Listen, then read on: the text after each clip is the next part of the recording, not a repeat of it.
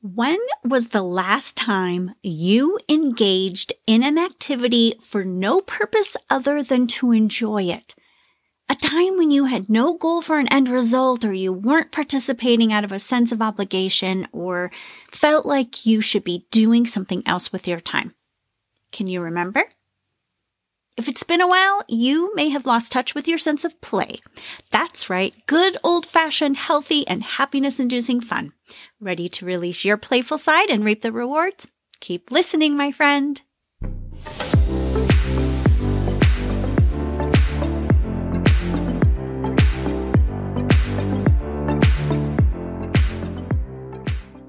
Hi there, I'm Carly Newman, and you are listening to Flipside of Midlife. This is the place for women in midlife and beyond who want to feel happy, healthy, and fulfilled. Helping you explore this beautiful chapter of life, tap into your dreams, and prioritize you are at the heart of my business, 823 Group Arizona. Let me show you how many ways you can pack your life with joy, meaning, well-being, and a lot of fun. I'm here with insights and inspiration to help you nurture wellness in all areas of your life so you can ensure these years are your absolute best years. Studies have shown that the benefits of play are not limited to children. Adults benefit from play too. When tailored to your lifestyle and interests, play can be one of the most impactful happiness hacks in your collection of life-enhancing wellness tools. This is the fourth and final episode in my Happiness Hacks series. Get ready to learn how play boosts your well-being, take a fun quiz to discover your play personality, and get a few tips to change how you think about play. So what does play look like for us grown-ups?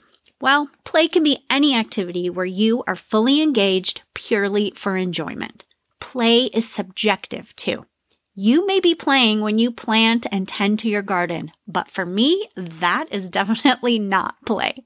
It's key to know your personal definition and style of play.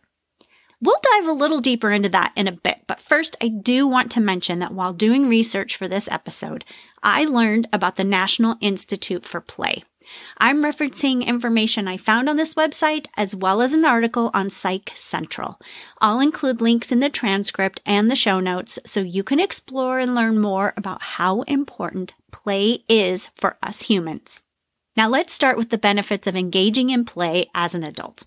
Play not only helps you lower stress, but cope with it better too. When you're engaged in an activity you enjoy, it relaxes you. Play is a place where you are fully absorbed and the stressors of life dissipate. You may come away from a period of play feeling calmer and have an easier time accessing and using other stress-reducing coping mechanisms that were elusive to you beforehand. Play also enhances your overall life satisfaction and well-being. This makes logical sense, right? The more playful you are, the more frequently you experience joy, stress relief, and potentially social connection and physical activity. All things that enhance your wellness and help you love your life. Now back to what play looks like for you. Dr. Stuart Brown, a researcher and the founder of the National Institute for Play, used his extensive interviews and observations to identify 8 play personalities. Rather than having to read through all of them to discover yours, you can take a short quiz based on his play personalities created by therapist Lindsay Brahman. It's called the Play Style Quiz, and I'll include the link in the transcript and show notes for you so it's easy to access. It took me less than 2 minutes to move through the questions and see my results. This is a free quiz, but you can pay for an additional download if you want after you take the quiz. I did not choose this option, so I can't speak to what that download consists of. My quiz results told me my main play personality is the explorer. When I'm discovering new things, it's very easy for me to get fully absorbed and lose track of time. I definitely feel like this is my dominant play personality. After you take the quiz and know your play personality, go ahead and brainstorm a list of the different ways you like to play. Most of us are a blend of play personalities, so by all means, don't limit your list. The quiz may give you your lead play personality, but you probably have 1 or 2 less dominant ones too. Go ahead and use your childhood as inspiration for your brainstorming as well. Think about the ways you love to play as a child. These are good clues for the types of activities you may enjoy now as an adult. Hang on to this list and reference it. Let's wrap up this episode with 3 tips to help you add more play into your life. Number 1, shift the way you think about play. It's not a waste of time. Now that you know the benefits of play, you have an understanding of your play personality and a list of playful activities, give yourself permission to play and play often. Number 2, think of activities you dread or aren't motivated to do. How can you turn those into play instead? For example, if your least favorite task is folding and putting away clean laundry, how can you turn that into play? For me, I might listen to an interesting podcast that lines up with my explorer play personality. Number 3, even if your preferred play activities are solo, why not create a mix where you play and connect socially? Just think of the benefits of combining 2 happiness hacks into one. If you missed my episode about hacking your happiness with social connections, give it a listen. All right, my friend. It is time to review the key takeaways from this episode. First, play is a happiness hack that boosts your overall well-being.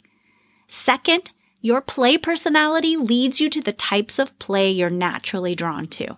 And third, shift your mindset around play. It's a tool to help you love being on the flip side of midlife. Thanks for listening to Flipside of Midlife. I'd love to hear from you if you feel like sharing your thoughts on this episode. You can reach me at carly@823groupaz.com.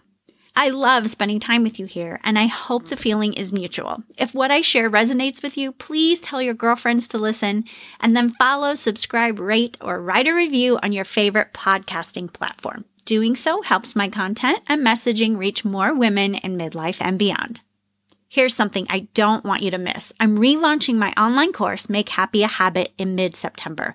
This 5-week course helps you gain awareness and understanding of what makes you happy and teaches you how to intentionally inject more joy into your life without overwhelm, guilt, or waiting for someday.